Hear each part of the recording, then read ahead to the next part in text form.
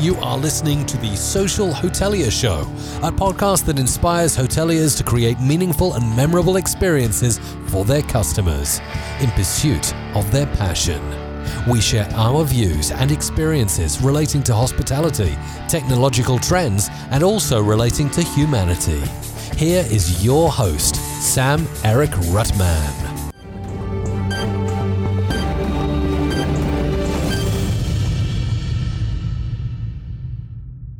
Welcome to the first podcast of this year. Well, in this first segment, I'm really thrilled to speak with Willem van Bolderen. He's the architect and one of the founders of Studio Puisto Architects based in Helsinki. I'm interested to find out about their latest developments in hospitality architecture and also the values and the philosophy about designing hotels. One of the interesting projects that they started right before the COVID-19 was something called Space of Mind. But in fact, this particular project has now been escalated and is starting to be something what's new in the hospitality industry. So I'm going to discuss with Willem his thoughts and the philosophy about this work and what he generally thinks about the importance that you need to place in when you're designing hotels. So stay tuned for this one. Nice to join your show and happy to be here and talk about hospitality and architecture in general. Yeah, I think that architecture forms such an integral part of our experience wherever we stay in hotels. And we may not pay attention to it immediately, but because there's so much thought in creating something for people to experience something which is bigger than themselves. And the framework which is around that experience is not only the soft values which is created by a hotel and their fantastic staff, but also that experience when you see the building from outside and so you can anticipate what you will see. Are those things that go through your mind when you are, even as not designing yourself, but you're looking at things? Because I watch you on Instagram, you like to take pictures of different buildings, so it must be some sort of inspiration. Well, I think like what you were just mentioning, indeed, like the experience that we have as travelers or as guests, I think that's very important. And none of these can be seen by themselves. So it's not just a building or great food. It's where these things come together. So a combination of the environment, which can be beautiful nature or a city that you're staying in combination with architecture that amplifies that experience and, for example, also amplifies the food through lighting, through atmosphere, and by staff, of course, as well. So if you have really personal attention from staff, but you're in a kind of like sterile, clean, huge environment, then those things cannot go together. So it's really a combination of architecture with all the other aspects of hospitality. And I would say that I'm an architect myself, and of course that's what our office does. But we don't yes, we design buildings, but that's not the primary goal. We actually design an experience, and a building is one means to get there. So the first thought is like, what experience do we want to create? And what building would be suitable to deliver that message in a way? Yeah. Now that's a good bridge for you to give some insight of Studio Puisto Architects and how you stand out to other architectural firms, and also about the values and design philosophy. So it would be interesting to hear what you have to say as you're part of one of the partners and also one of the founders of the firm. Yeah. So Studio Puisto Architects. So we're an architecture office based in Helsinki, Finland, but we operate globally. We are specialized in hospitality, so hotels, resorts, retreats, spas, and some private housing as well. We design it from both the master plan, the architecture, and the interior design. So we do it all the way, and then we work with consultants from the industry to also tie in marketing, for example, or food experience, or lighting, etc. So we work on the full set of design challenges when talking about hospitality. How does it start? I mean, when you either are contacting a developer or you are being contacted, what is the discussion starting from, and how does it develop to that you're starting to sketch out the feel and what you want to create for them? Yeah, it's a good question. And actually in hospitality, there are several partners that could be our client, and that would be our first point of contact. Of course, there's the property developers that are thinking of creating a hotel, and then the operator might be unknown. We also contacted by operators. We have, for example, some long-term relationships with some of the major operators where we, in a way, take care of all the properties. One of them is an apart hotel operator, and another one is a hotel operator. It can also be that it's somebody who really dips the first, starts their first hotel project, and then it might be an operator / owner, and then they're really personally involved. So there's really different types of clients, and of course with different requirements as well. And we are there to extend and create their business with them. So we are listening really carefully to what the client is wishing for, and then see how our expertise can build on their expertise and really create a new business, but also business prosperity to the client. What do you see this? How are you standing out? I mean, Finland is famous for a lot of architectural firms and great architects, and also internationally, some fantastic architects around the world. Where do you see yourself? How do you stand out when the developer has a choice of a list of architects which are all better than the other one? But where do you see your differentiating point to when the developer has to make a choice? Yeah. I think we are actually very good in taking the characters and the qualities that are already on the site and extending them. So to really amplifying, for example, natural beauty or this urban setting. And if you're planning on really building a unique experience, I think we are really the right team for that. Also because we have the expertise both from master planning all the way to the interior, so we can integrally design the project. Another thing that is really close to our heart is the sustainable value. So we are not only building for the here and now, but we're also building for future generations. And buildings outlast us in most cases. They last longer than a human. So and that's a story that also has to be told in hospitality, and that's very close to our hearts, and that we try to integrate into all the projects. I mean, that's very good. I mean. Being myself in the hospitality work all my working life, I felt really it was sometimes very difficult, because I could see that it was it was a non-sustainable business I was in.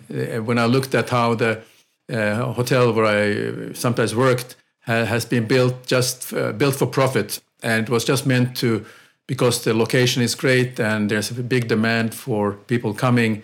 And no wastewater treatment plants, and also concrete was basically the material that everything is being used, and a lot of things have now changed in the way that the customers or travelers are thinking. You know, there's that we talk about the millennial travelers, and where the values of not only the location but also where they're going to stay, and they make some choices and they ask some hard questions that what do you stand for? And I think that's where one of the things why I wanted to talk to you is because I think you are bringing something very interesting to the table about the values you are representing.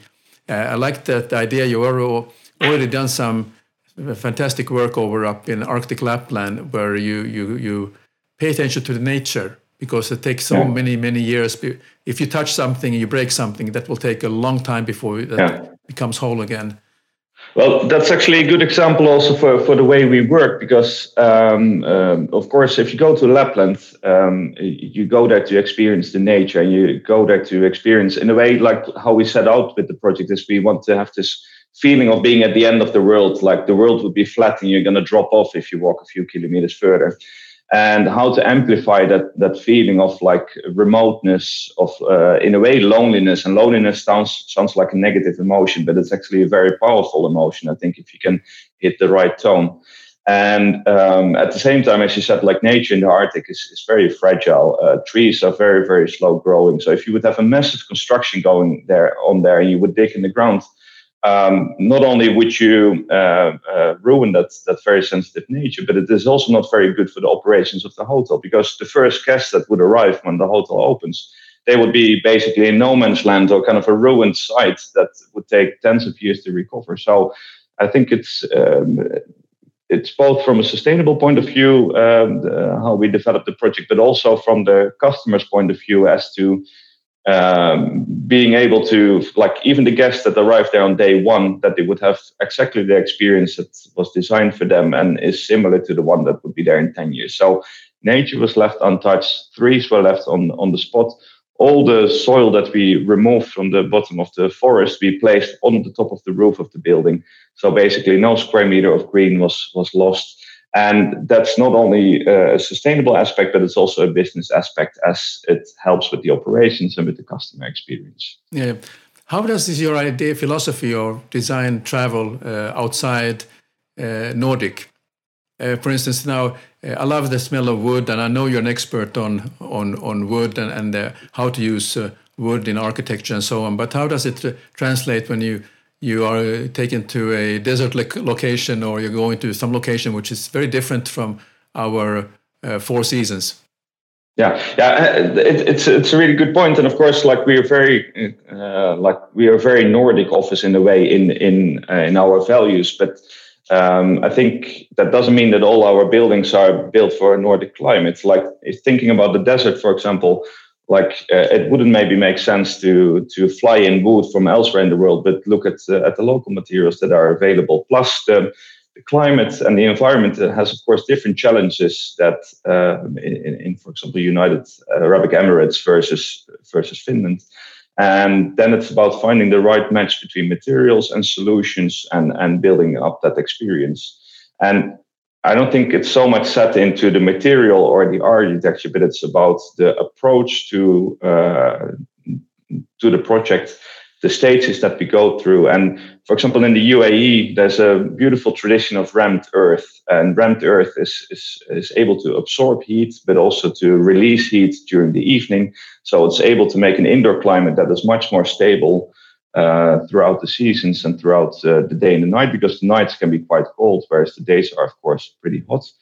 And that's also renewable. It doesn't take much energy versus concrete, for example. So there are a lot of technologies and knowledge around the world that we would like to tap into and turn into a contemporary, forward-looking version of what used to be there.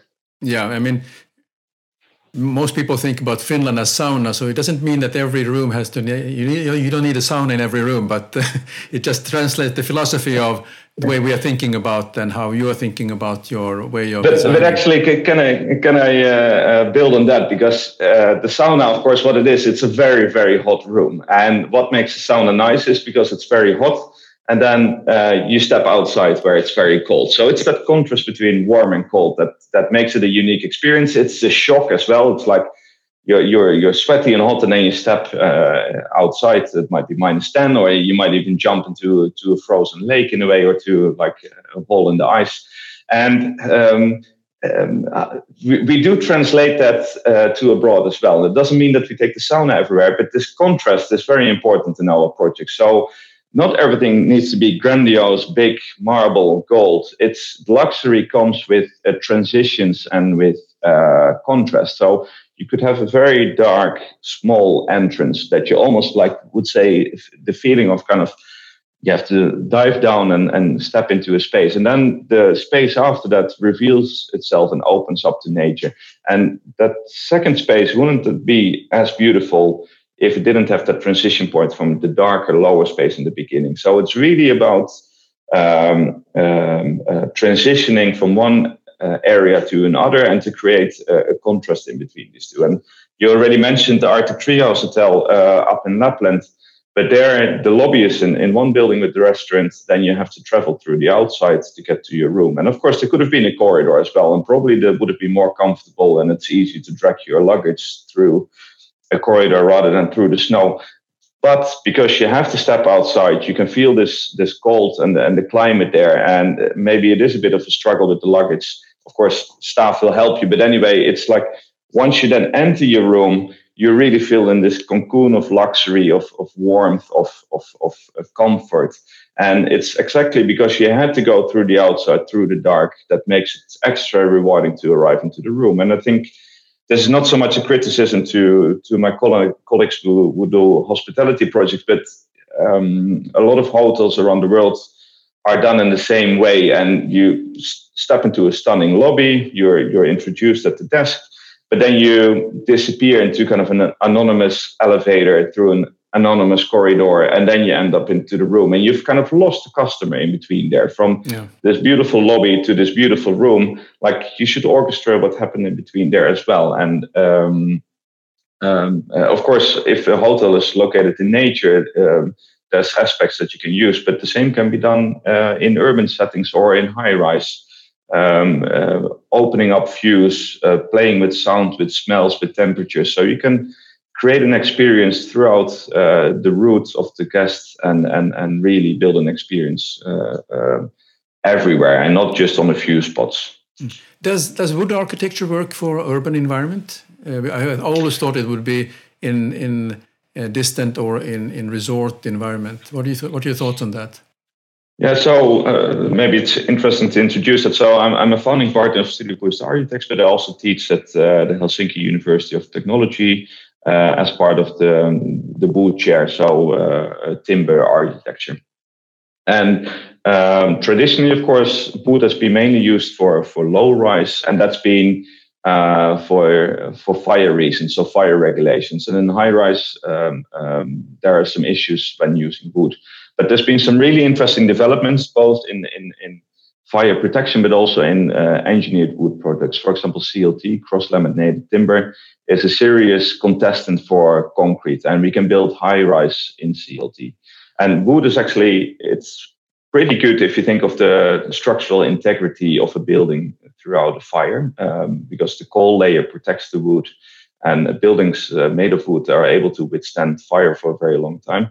The main issue is with escape routes, etc. And also there the technology has advanced, and we can offer safe escapes also in high rise and medium rise and in urban settings. So I would definitely say that wood is going to be an important part of our future building stock, because it's from a renewable material. It's very sustainable. And at the same time, it can actually store CO2. So it can actually be a climate positive building. Whereas if you think of cement or concrete, for example, you need to burn the caulk that needs super high temperatures. You have to burn gas to create concrete. And then the question is, what do you do with the concrete afterwards? There's actually not much use for concrete after the building life of a building is over. Whereas a wooden building, even let's say after 50 or 100 or 150 years, you would say this building has no need anymore. You would be able to recycle the wood and reuse it as a raw material for the next building. Yeah. Interesting. I want to move over then to something very interesting that I've been following. It's called the Space of Mind cabins. Just for a little bit. In our video before our discussion, I showed the video, and it was a contrast between going to a Mediterranean resort with large beaches, a lot of umbrellas, and a lot of sun-decked chairs, and then you end up in a very pure natural environment for a walk, and then you fly by this very interesting-looking building. Could you share about what's the idea with this? Is something that came up now because of the COVID-19, or something that you guys have been thinking about, something that you have thought about before, or what is just give us about principle on this? Yeah, it's actually a combination of both. I think COVID definitely triggered it, because of course, we all love to travel, we all like new experiences, and then and be on unique places around the world. And unique places, they don't always have to be on the other side of the world. They can also be close to your house, and you might not realize that they even existed. But how do you stay on those places? So it was definitely born from in springtime from COVID, and we thought, okay, how can we make a minimal space that could basically be placed anywhere, and offer a high quality experience, architectural experience in close relationship with nature. The second thought that we had when we did this project, because basically we didn't do this for a client, but we developed this internally, but it definitely came from client wishes, because there's a lot of people that have a love for hospitality and would maybe even like to start their own hospitality operations. But we all know that you need a certain amount of key to be profitable, to have high enough efficiency. And that has rendered a lot of locations not suitable for hospitality, just because the amount of keys are not there to make it a profitable business. So we looked like, okay, how can we make these places anyway accessible and make it as low on operations as possible, so it would be able to, like with a low key count, so let's say 5 or 10 units would be enough to run a mini resort or a mini bed and breakfast on a unique spot somewhere in the world. And that can be, like, there's been great initiatives from clients, so from national parks to islands that are uninhabited at the moment, to yoga retreat in Saudi Arabia, where they would use these as yoga condos. So clients really have picked these up and kind of used this space of mind as a base to expand their own dreams and to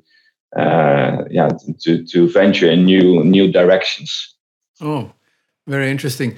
Now, some people have said that our world will change more in the next 10 years than it has done in the previous 100 years. What do you see the kind of looking ahead? Because now you mentioned that the space of mind, the cabins, and the whole concept is something that has been catching on. What else do you see that might be in the pipeline that and particularly has maybe been in the people's mind, but now it's been triggered because of the situation, I don't want to use the word normal because it's not a good word anymore, but the changes that are happening. What else do you think is going to affect? And I think, like, of course, people rise up from crisis, and I think we could describe the last year as somewhat of a crisis, because it has shaken the status quo, and of course there's been terrible side effects from Corona, and the mental and physical damage that it has done to people is tremendous. But it has also created maybe some sort of opportunity to realign and readjust, and to think, like, are all the routines that we have in life, are they the right ones? And I think that's been really interesting, and that not only in hospitality but also in architecture. And for example, the climate crisis is one other one that is coming up, and how as professionals can we react to that and participate positively rather than negatively. About those changes like that are coming up in the next 10 years, I think there's going to be a different way of working and traveling. So these things are going to blend, and that's already happening, and that's going to accelerate over the coming few years. So hospitality will have to be adjust to that and adapt to it, and have to be more resilient in a way. So flexibility, I think, is going to be a really important part of the way forward, both in hospitality and in architecture.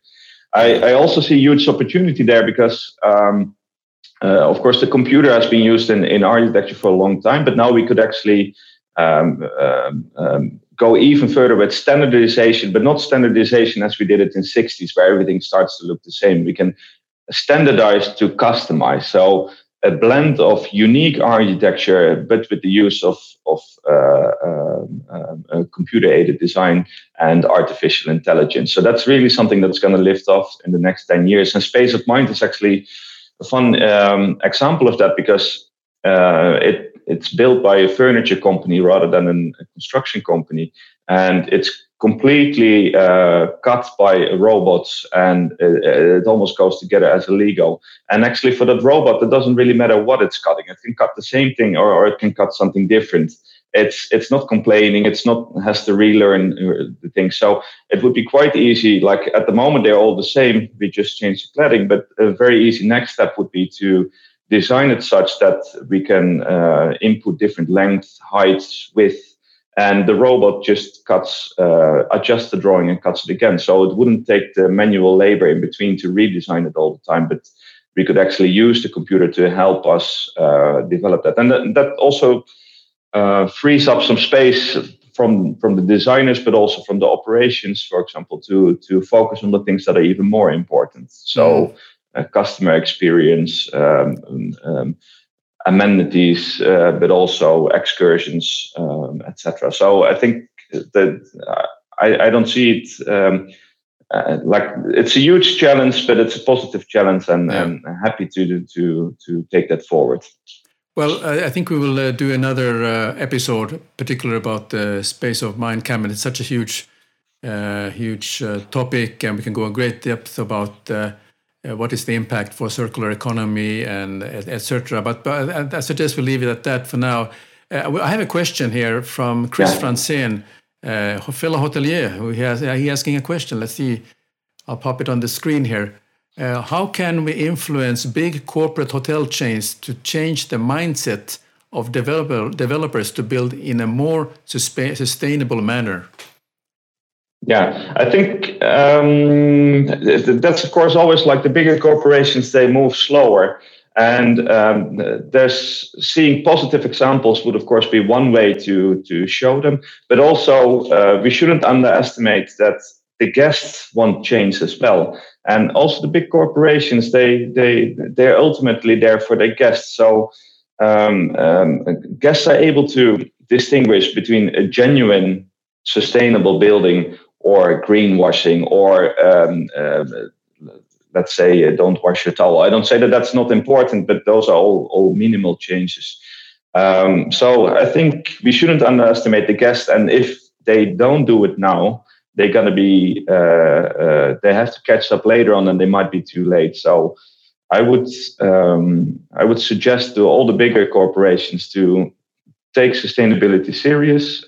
Development goes rather slow, so if you don't start now, you might be like one of the last ones. So if it doesn't happen through customer demand, it will happen by government regulations. So we better embrace it and go for it for the full 100% than to try to resist.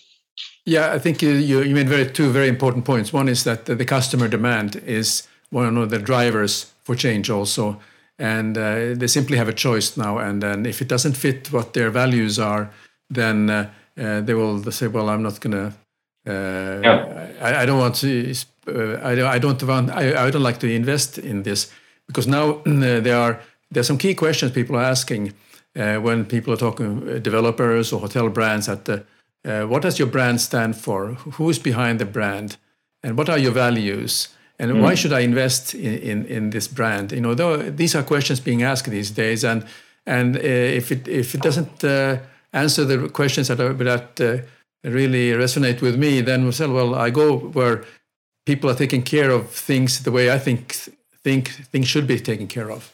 Yeah, and I have to say, like, this question comes really often, and everybody sees sustainability always as an added cost, and it doesn't have to be. So there's of course some technology that that costs, but there's also a lot of like smart design, thinking it through.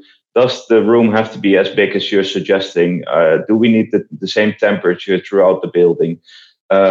Is the orientation correct? Do we have a problem with overheating or with places being too cold? So there's a lot of decisions and choices throughout the design process and also throughout operations that would save massively, and they don't have to cost. They actually generate money.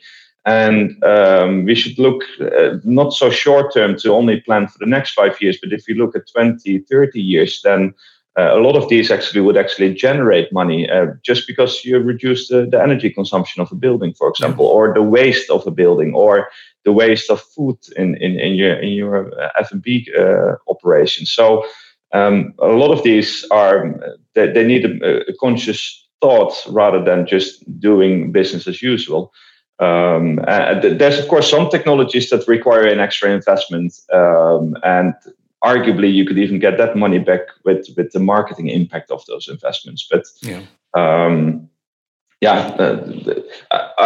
I think like Airbnb has been a good example of this. Like they challenged the existing hotel operators, and there's more and more apart hotels coming up, or hotels like adjusting to kind of the experience that Airbnb is giving them. So also there it shows that sooner or later the industry will change, and I would encourage all the bigger operators to be on the forefront of it rather than dragging on the back. Yeah, good. Willem, let's talk about you a little bit. And if you look back at 2020, what has been your personal biggest accomplishments? Yeah, I want you to share about you now. Yeah, it's been interesting, like both from a family perspective and of course also from a business perspective. We used to meet each other every day, work at the office, collaborate. The same goes at home, and then suddenly, we were all working from home, and we had to readjust. And it also, I think, and we've experienced this all, I think, is that the tremendous flexibility in people to be able to adjust and to take the most positive out of kind of something that started off as a negative impact on us. And I think a lot of fresh ideas were born from that as well. And we also see that among our customers and partners, that to embrace the change and see, okay, how can I give this a positive twist? How can we come out of this stronger together? And that's been both on a personal level in a way and on the business level. And then also, like, of course, our biggest project is the office itself. And also there, we've really come together as a team, found new ways of collaborating, and in some ways, maybe even more positive because of this. Of course, we're all looking forward to be all together in the office again. But I think we also realized that we, like, the things how we did it are maybe not always perfect, and this has given us a good chance to realign, check what is important, and focus on those. Yeah. My final question is, what have you learned about yourself during the pandemic period?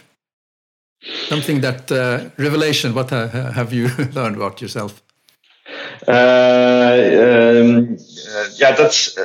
I've rediscovered some personal joys in life. So, for example, you spend more time at home, and I've always, as a kid, I wanted to become an inventor. And because of work life and family, of course, that was pushed to the back. And now I did give myself a bit more free time. There's also not the commute to work anymore. There's less traveling. So I've taken up some old hobbies that really give me a lot of joy, and at the same time gives me time to experiment on projects for clients as well. So that's been really nice, and to find those moments of joy. And I think one other thing that is maybe related to the topic that we have here is that the beauty is really close by. So you don't have to go far to have a change of scenery, and that can be from your own garden, or changing your workspace from the living room to your workroom to the toilet, let's say that way. So there's some beauty in everything, but it also it might be to like in the last summer we rented a boat, went to an island with a tent with my wife and my daughter. We were literally 14 kilometers away from home. And it felt like we were in Croatia, and we took food, we prepared it there, we made a fire. And I would say the experience is if you can capture that as a hospitality operator, that's something unique, those are things that to treasure those. That's something really that I've learned more over the last few years. If you see the amount of flights that I did in 2019 versus last year, I think it was a reduction by 99%. But the amount of experience maybe have stayed the same. Yeah. Very good. Well, thanks very much, Willem. I think it's been a great discussion, and we have. Chris Franzen gave that question, which I appreciate. Thank you very much, Chris, for joining the live show and also posting that very good question. And I think that we will close this episode, and we are definitely coming back with about more of a talk about, and we'll dive deeper into the space of mind. Thanks for joining us this week on the Social Hotelier Show. Make sure to visit our website, b8bhospitality.com, where you can subscribe to the show in iTunes or Spotify, so you'll never miss a show. While you're at it, if you found value in the show, we appreciate a rating on iTunes, or if you simply tell a friend about the show, that would help us too. Be sure to tune in for our next episode.